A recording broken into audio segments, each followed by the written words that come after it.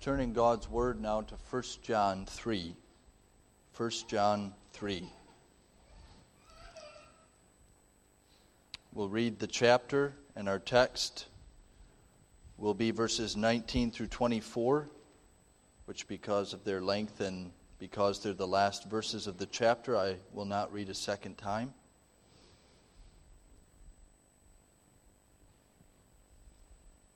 Let's worship God as we read His Word in 1 John 3. Behold, what manner of love the Father hath bestowed upon us, that we should be called the sons of God. Therefore the world knoweth us not, because it knew Him not. Beloved, now are we the sons of God, and it doth not yet appear what we shall be. But we know that when He shall appear, we shall be like Him, for we shall see Him as He is.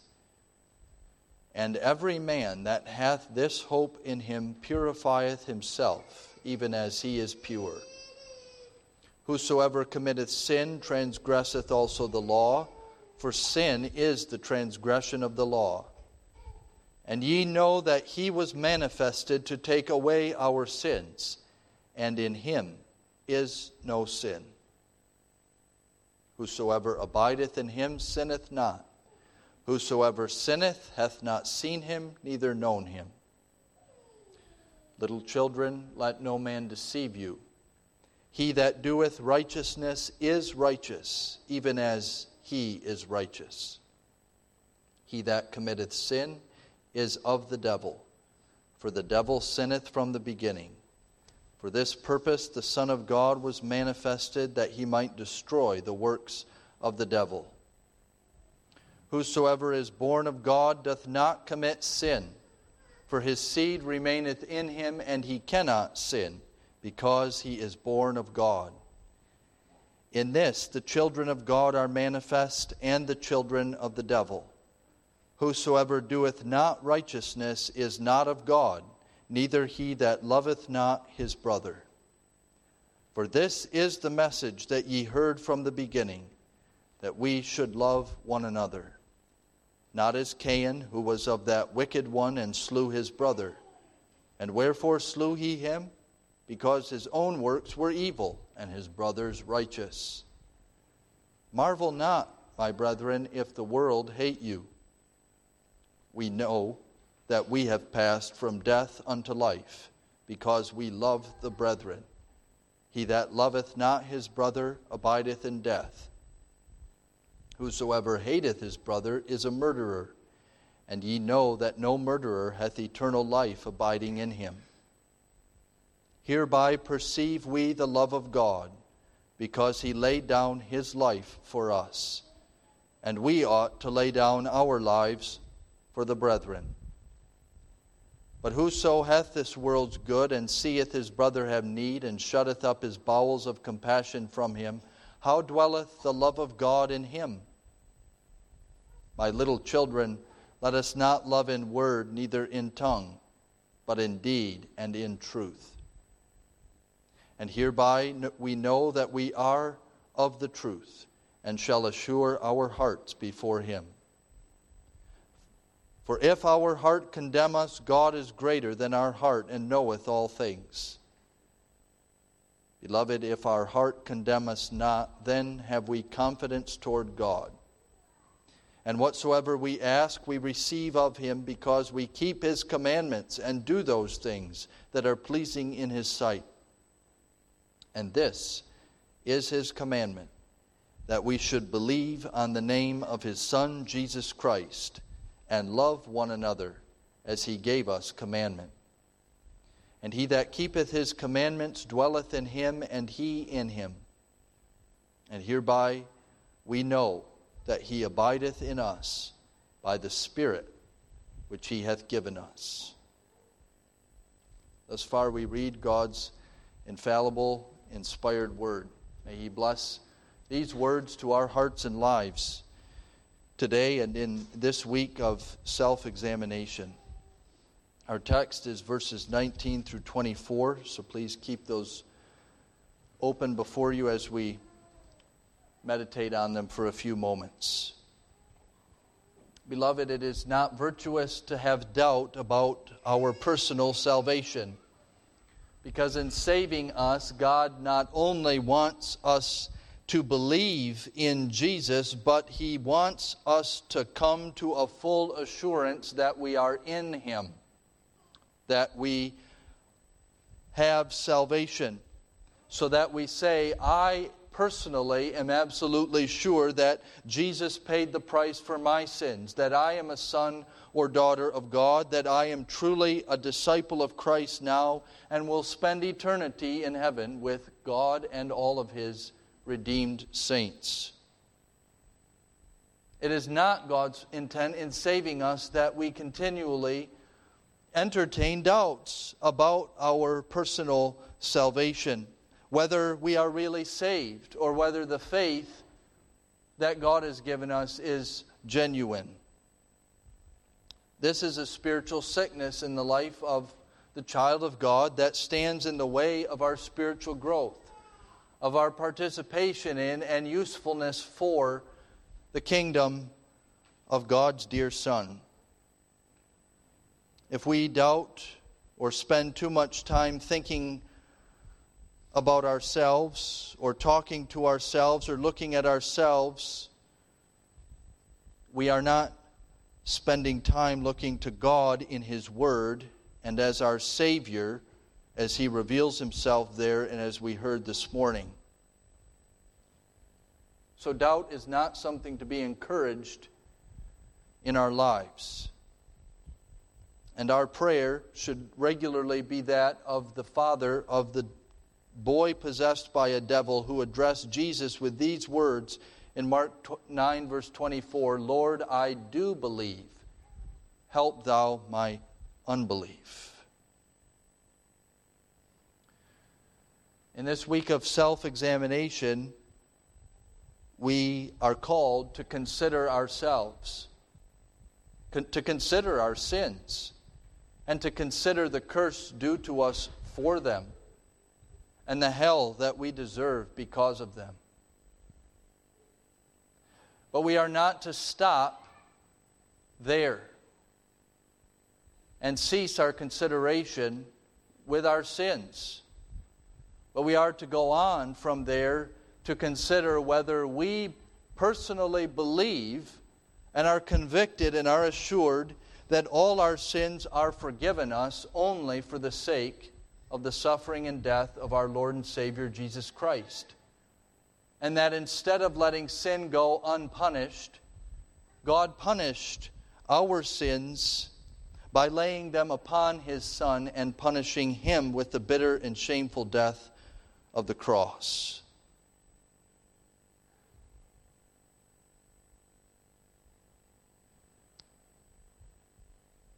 And yet, the Apostle John recognizes, and we will be confronted with the reality in this week if we are examining ourselves, that doubt is real. And that on this side of heaven, as we live presently as sons and daughters of God, between the already accomplished reality of the suffering and death of Christ and God's gift to us of the washing of regeneration and renewal, and the not yet of our final deliverance from the possibility of sin and temptation, and the renewing of all things in the new heavens and new earth, as we live now in the present between these two realities, the Apostle John recognizes, the Holy Spirit recognizes that we are going to struggle with doubt, that we are going to wrestle with whether salvation has really come to us. And therefore, we need to hear how the Word of God addresses this in a very pastoral way, in a very sensitive way. The Apostle John addresses the people of God, addresses us as beloved. He doesn't berate his audience for sinning and doesn't call them unvirtuous because they wrestle with doubt. But he sets before them what God has done, what Christ has accomplished, and what the Spirit is doing within them. And then he calls us to faith in the Son of God and a life of obedience and a life of love, in which we who have tasted the love and grace of God toward us display that to each other.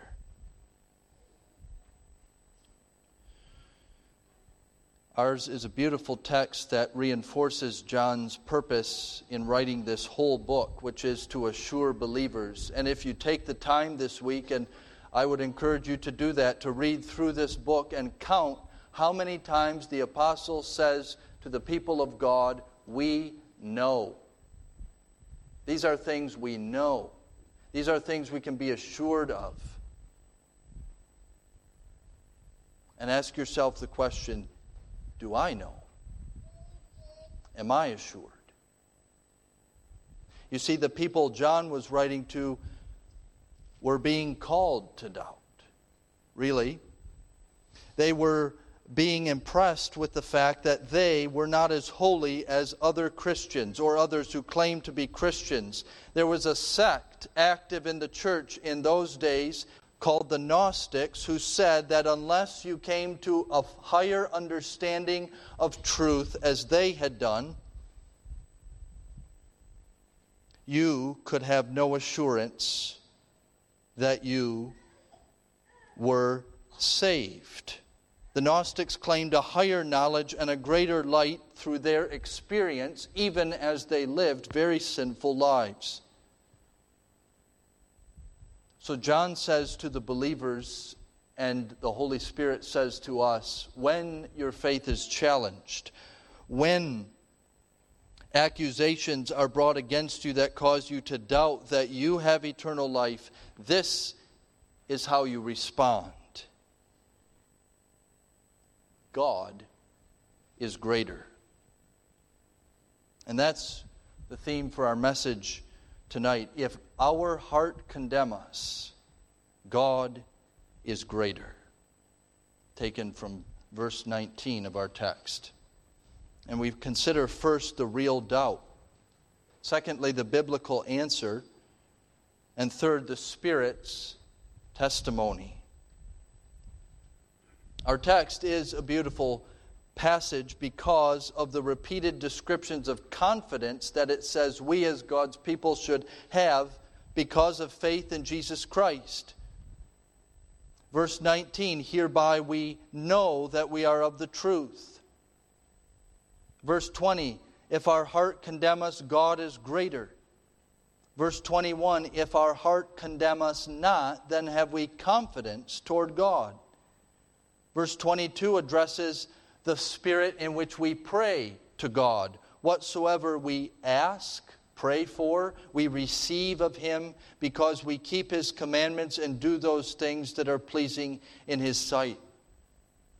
And verse 24, he that keepeth God's commandments dwelleth in God, and God in him. And by this we know that He, God, abides in us by the Spirit whom He hath given us. So repeated assertions of confidence that we as God's people can have because of faith in Jesus Christ. And yet, at the very beginning, the apostle addresses the reality that we all still struggle with doubt. Verse 20, if our heart condemn us. And the if there is not a question of if, but a question of when. Verse 20 should be read, for when our heart condemns us, God is greater than our hearts. John recognizes that there are going to be seasons of doubt in the life of every one of God's children. There will come a time when our heart condemns us. But he doesn't look at us and say, shame on you for being weak Christians, for struggling with unbelief, for sinning by doubting the Word of God to you. Rather, the apostle comes alongside of us as a true picture of the Holy Spirit, our helper, who says, beloved,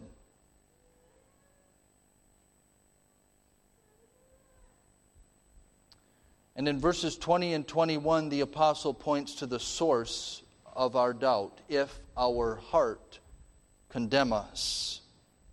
The heart which condemns us is the source of our doubt. And now we have to ask, what is our heart? What is our heart in this passage?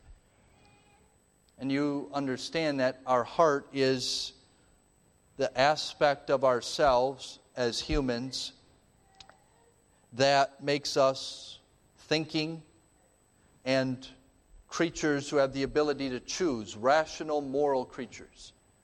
Our heart is what distinguishes us from beasts. Our heart is what gives us self-awareness. A beast, a bird, an animal does not have self-awareness. We do, and that's because we have a heart, a spiritual aspect. We have a conscience that can distinguish between right and wrong. That is part of our heart, that arises out of our heart. And in our hearts, we stand before God. And we have this constant conversation. Am I saved or am I not? Am I a child of God or am I not? Am I saved or am I condemned?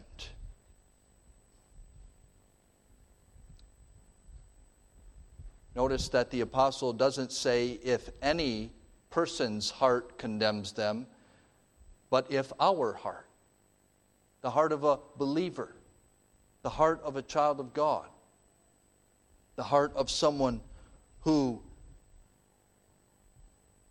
is a son or daughter of the Most High. No unbeliever will struggle with doubt.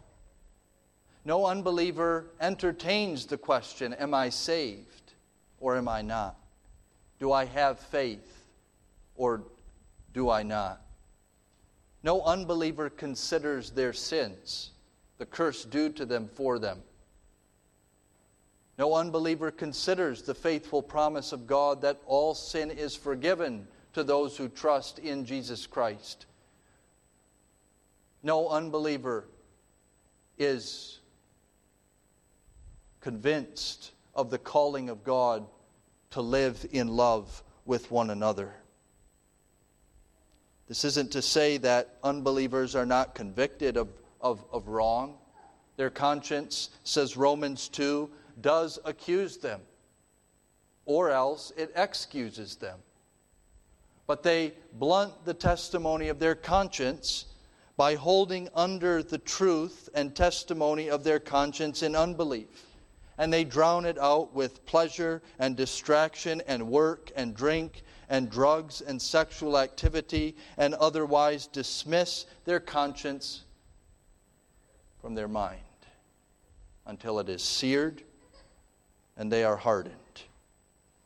John is talking here about a very different heart, the heart of you and me, the heart of a believer. If our heart condemns us. Now, when he says condemn, we need to understand that there is a wrong and a right way to understand that in this context. There is a condemnation that our heart testifies to us that is correct, and that is when we sin.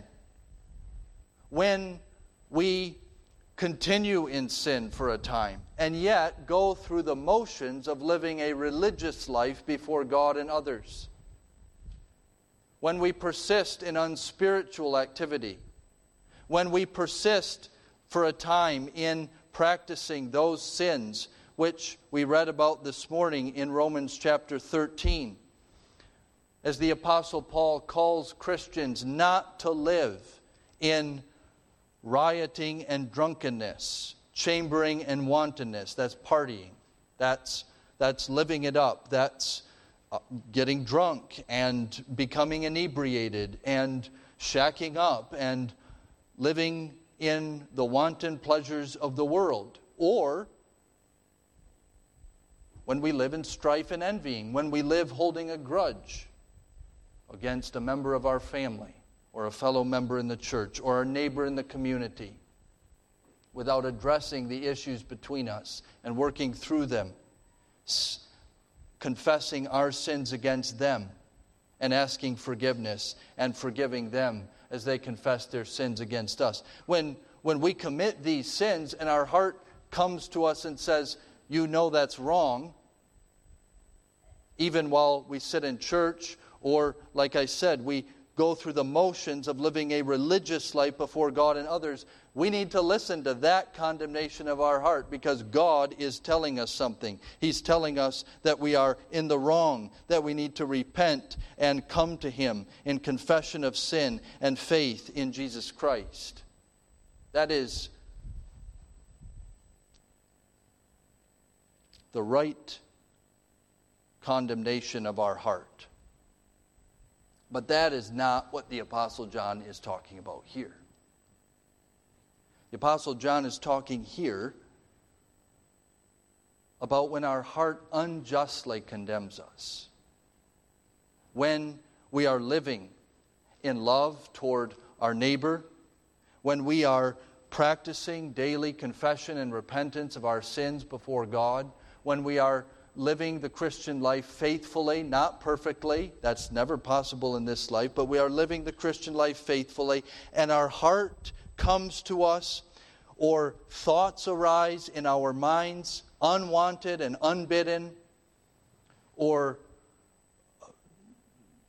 expressions arise in our hearts like this: you are not only worthy of hell, but you're bound for it. You are not only worthy to be condemned, but you are condemned before God.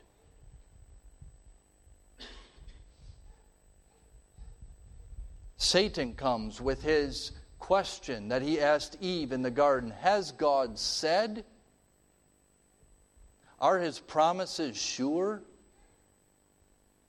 Can you really trust that God is good when He has done X, Y, or Z in your life, or has not done this, that, or the other thing in your life in answer to your prayers? Maybe God really doesn't love you. Maybe all these things truly are against you, and your gray head is going to go down to the grave in grief. Maybe the whole idea of Christianity is fake.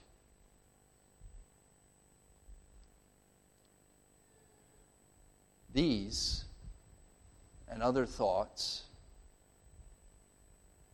are what the apostle is talking about when he says, if our heart condemns us. When doubts and fears trouble us.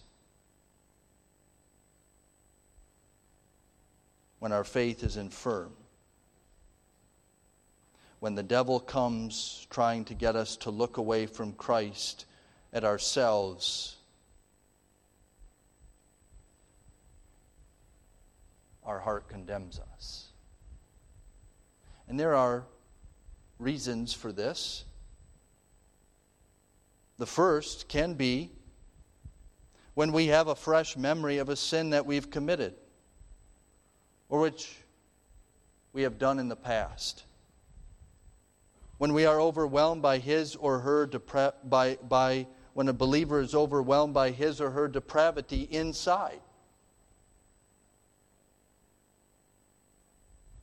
And that's why I say in this week of self-examination, the temptation to listen to these kinds of condemnations of our hearts is going to be perhaps greater than it usually is. Because we do need to consider our sins and the curse due to us for them. And as we do that, as well as being overwhelmed by a sense of our unworthiness, and perhaps before we are overwhelmed by the glory of God's mercy in punishing our sins in the death of Jesus Christ, we will be attacked by the condemnation of our heart. overcome by the fresh memory of sin, or haunted by the ghosts of sins past. Forgiven, but rising up to hoot that we not only deserve hell, but are going there, and God truly does stand over against us as our enemy.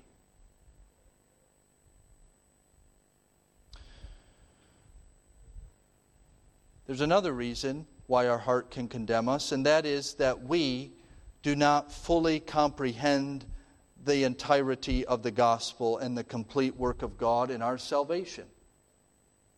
That we forget who God is. And this can be because of bad theology.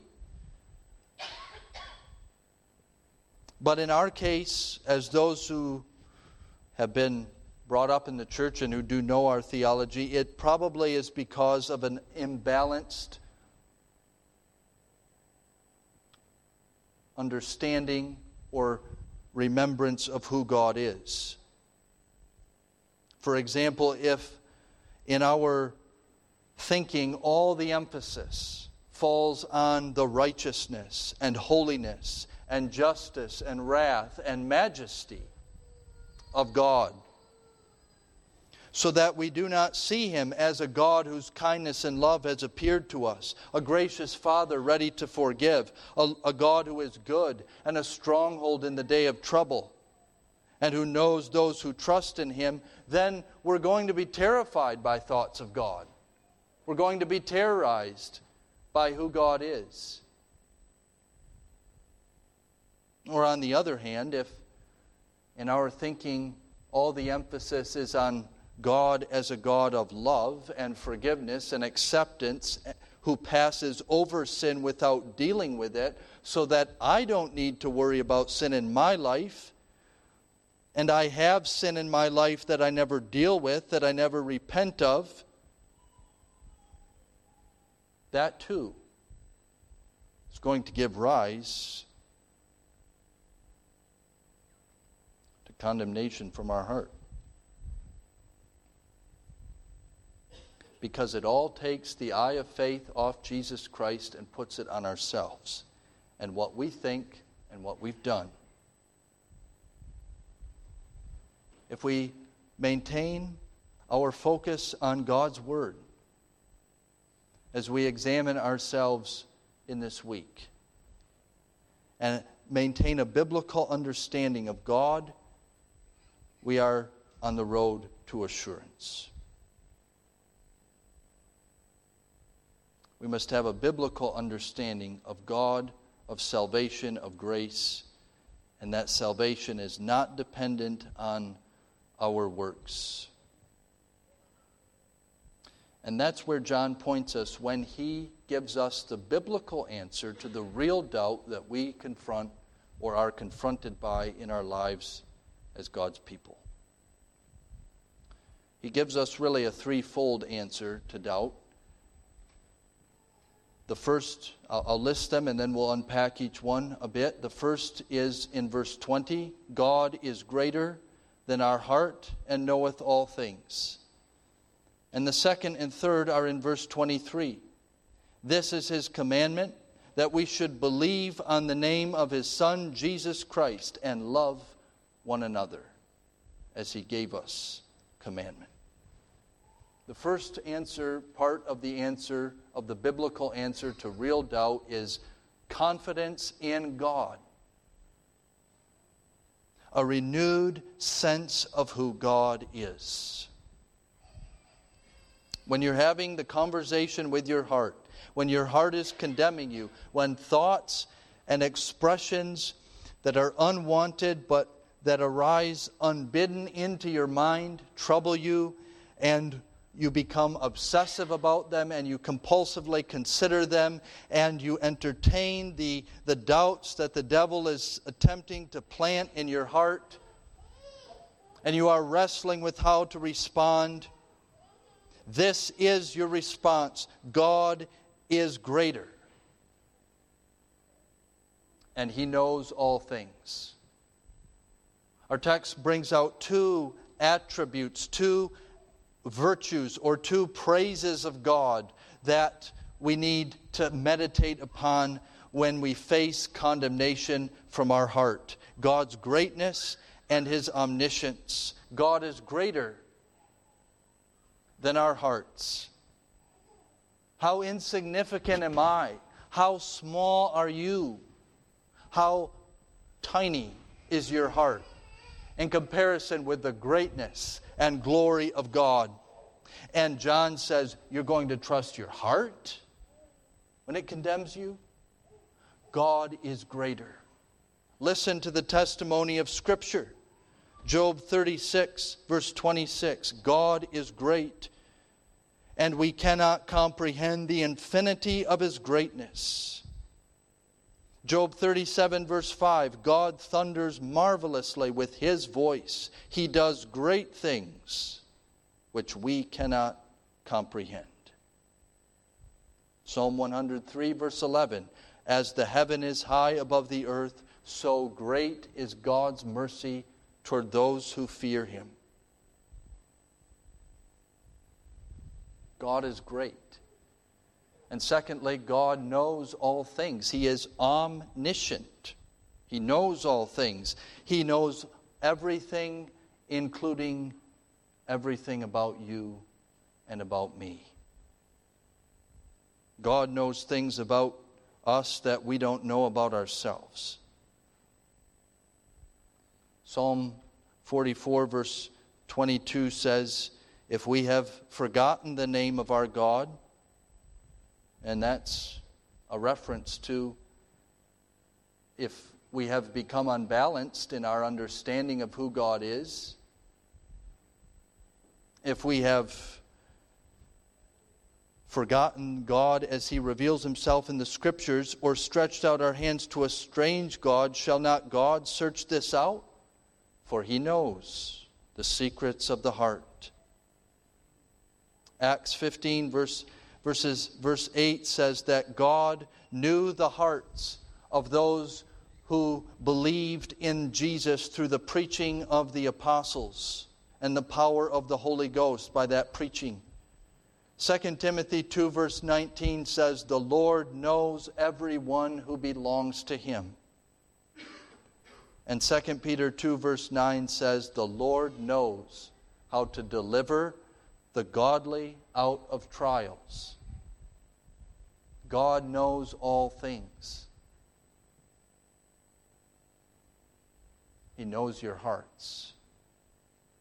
One of the worldly pieces of advice that we and our young people and our children here today is listen to your heart. Believe in yourself. Trust yourself. Have confidence in yourself. Follow your heart. That is the worldly wisdom that leads to death, despair, and destruction. The Word of God says the heart is deceitful. The human heart can't be trusted. If our heart condemns us, don't listen to it. Don't follow it. Look at God, who is greater and knows all things. And there's a beautiful example of this in John 21, which again I would encourage you to read in this week, where Jesus restores the Apostle Peter after his grievous sin of denying the Lord the night before He was crucified. And the risen Jesus appears to Peter and other of the apostles on the shores of the Sea of Galilee. And after giving them a miraculous catch of fishes and then inviting them to breakfast on the seashore, Jesus addresses Peter personally 3 times. Simon, do you love me? Simon, do you love me? Simon, do you love me? And Peter, the Bible says, being grieved because Jesus asked him 3 times, do you love me? Says, Lord, thou knowest all things. Thou knowest that I love thee. In other words, Lord, it is true that I've done a sin in my life that could cause my love for you to be questioned. But you know, as the great, all-knowing one something that's greater than my heart, something you've planted in my own soul, which cannot be taken away. And that is a biblical response to doubt when we are troubled by the condemnation of our heart. When we know that He knows us, we have confidence toward Him. Verse 21, if our heart condemn us not, then have we confidence toward God. We have boldness, not only to say that we belong to Him, but to come to Him in prayer and to make our needs known to Him and to confess our sins to Him and make ourselves vulnerable before Him, knowing that He will not condemn us but receive us as His children in love and in mercy.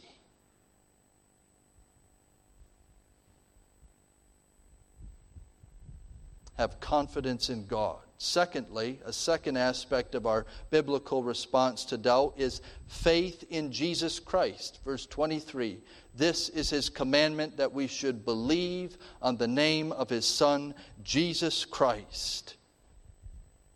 When you doubt, first look to God, then obey the gospel by believing in Jesus Christ. Notice the apostle here calls faith a commandment. This is His commandment that we should believe. It's very different from how faith is sometimes presented. Faith as a work of man, as a work of the free will of the human being, independently of the grace of God, independently of the work of the Holy Spirit. Faith as the independent work of man who has in his power to believe. But this faith doesn't bring assurance because it's always dependent on the changeable and fickle will of man. Nor does John call faith here an invitation. This is his invitation that we should believe on the name of His Son, Jesus Christ. But this is His commandment. And in that word, beloved, is hope. Because where the Bible commands something, it also gives us the assurance to pray for it. Because what God commands, He gives in grace to obey. When the command of the gospel comes and we respond to that by believing in Christ and trusting in Christ, there's reason for assurance because God has worked in us this response to the gospel of His Son. And this is what John is saying. As you respond to the command to believe, you can know and you can have confidence that God is at work in you. Because the Bible says faith is the gift of God. Acts 13 verse 48. As many as were ordained to eternal life believed. Ephesians 2 verse 8. For by grace you are saved through faith, and that not of yourselves. Faith is the gift of God. Acts 18 verse 27. Speaks of the Gentiles who believed through grace. Who believed because God gave them the grace of faith to confess His Son, Jesus Christ. John is saying here in response to the gospel, exercise your faith in Jesus Christ and you have an evidence in that of God's work of grace in you. Remember, it's the believer who wrestles with assurance and doubt, not the unbeliever. God has done a work in you and me, in all believers, which according to Philippians 1 verse 6, He will perform until the day of Jesus Christ. A work which once begun cannot be reversed. Notice here, to the object of faith. God, in His Word here, does not simply say we should believe in whatever, in ourselves, in another human being. He says, believe in the name of His Son, Jesus Christ. Believe in the person of the Son of God, the divine Savior, who took our skin and bones and came to this earth in the person of Jesus Christ, who was called Jesus because He will take away His people's sins. Who's called Christ because He is the one appointed and anointed by God as our Messiah, as our mediator, as our Savior and Redeemer. We're not to trust in man or in an institution or in a preacher, but in Jesus Christ.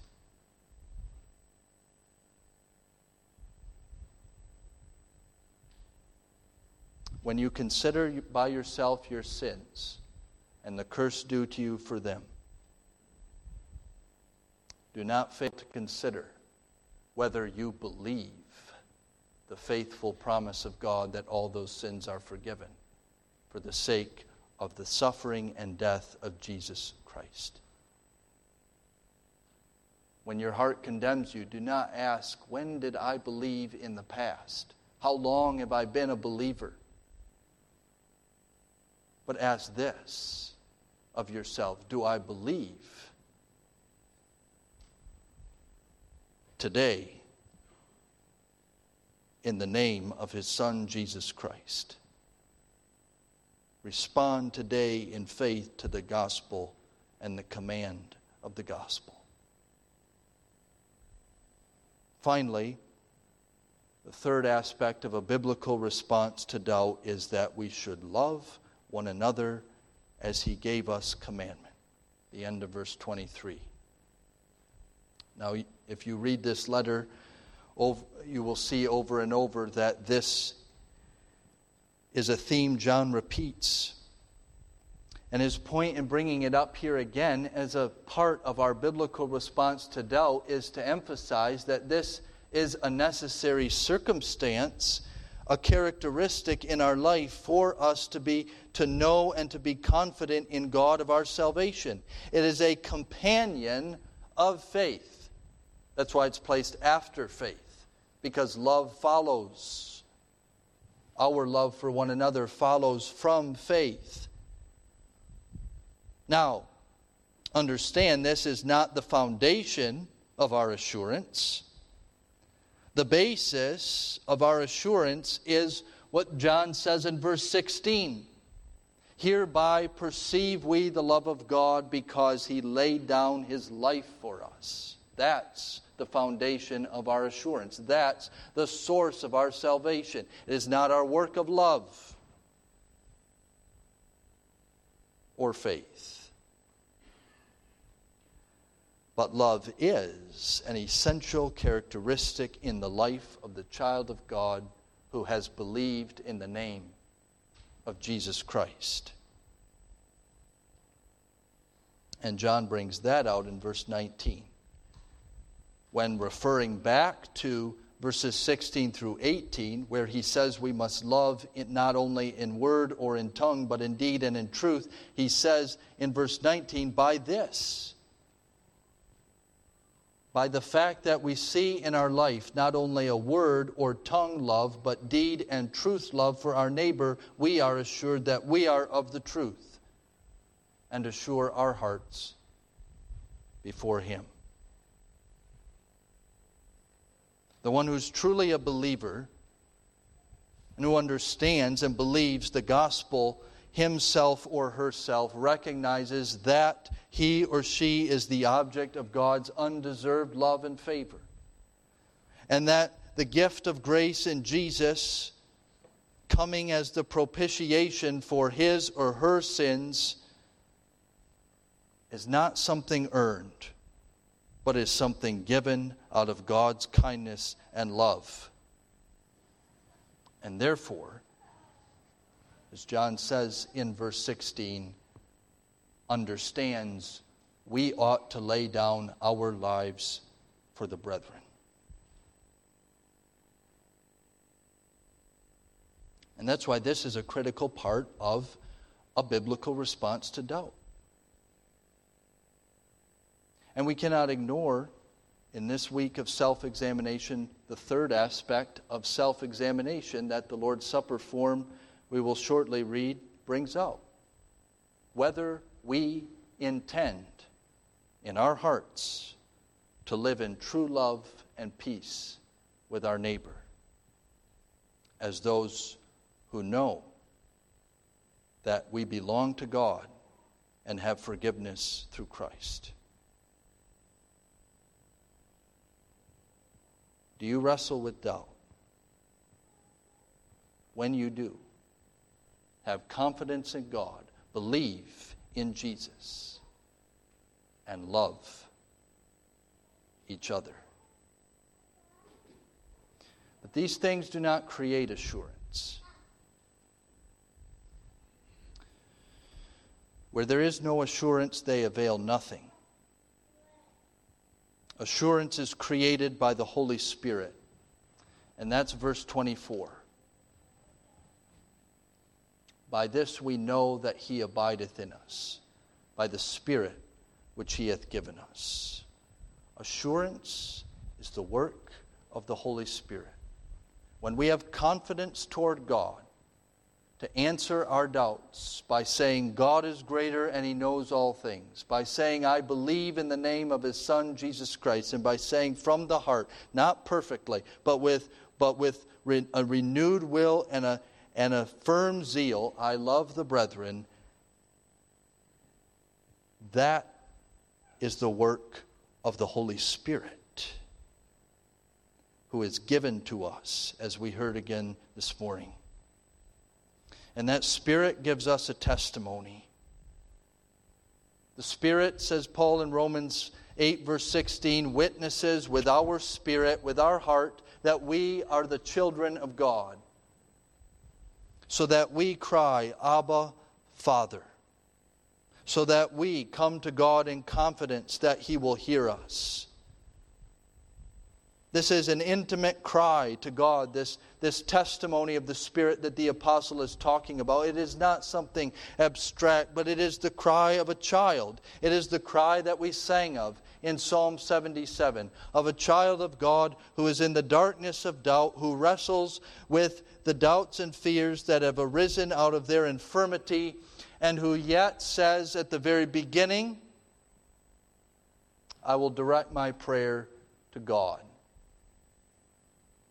And I know that he will make his needs, my needs, his care.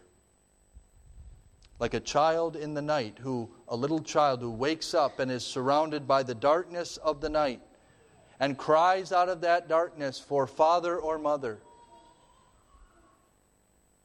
And has the confidence that father or mother, although not present, will come and make the child's needs their care. That's the confidence of the children of God. That's your and my confidence.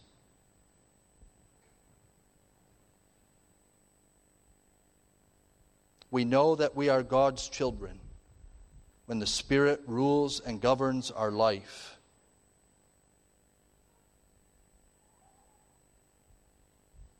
And we have an answer to doubt through the Spirit who is given to us. So that if our heart condemn us, we do say, God is greater. And by this I know that he abides in me, by the Spirit who he has given me. Amen. Let us pray. Father in heaven, bless thy word to our hearts. Give us grace to answer our doubts with the confidence of biblical wisdom in this week, and give us grace to examine ourselves before thee when we are rightly convicted of sin. Give us grace to repent to believe in the name of thy Son, Jesus Christ, to bring ourselves under the shadow of his cross, and give us the grace, too, to go forth in confidence and zeal, to love as we have been loved. In Jesus' name, amen.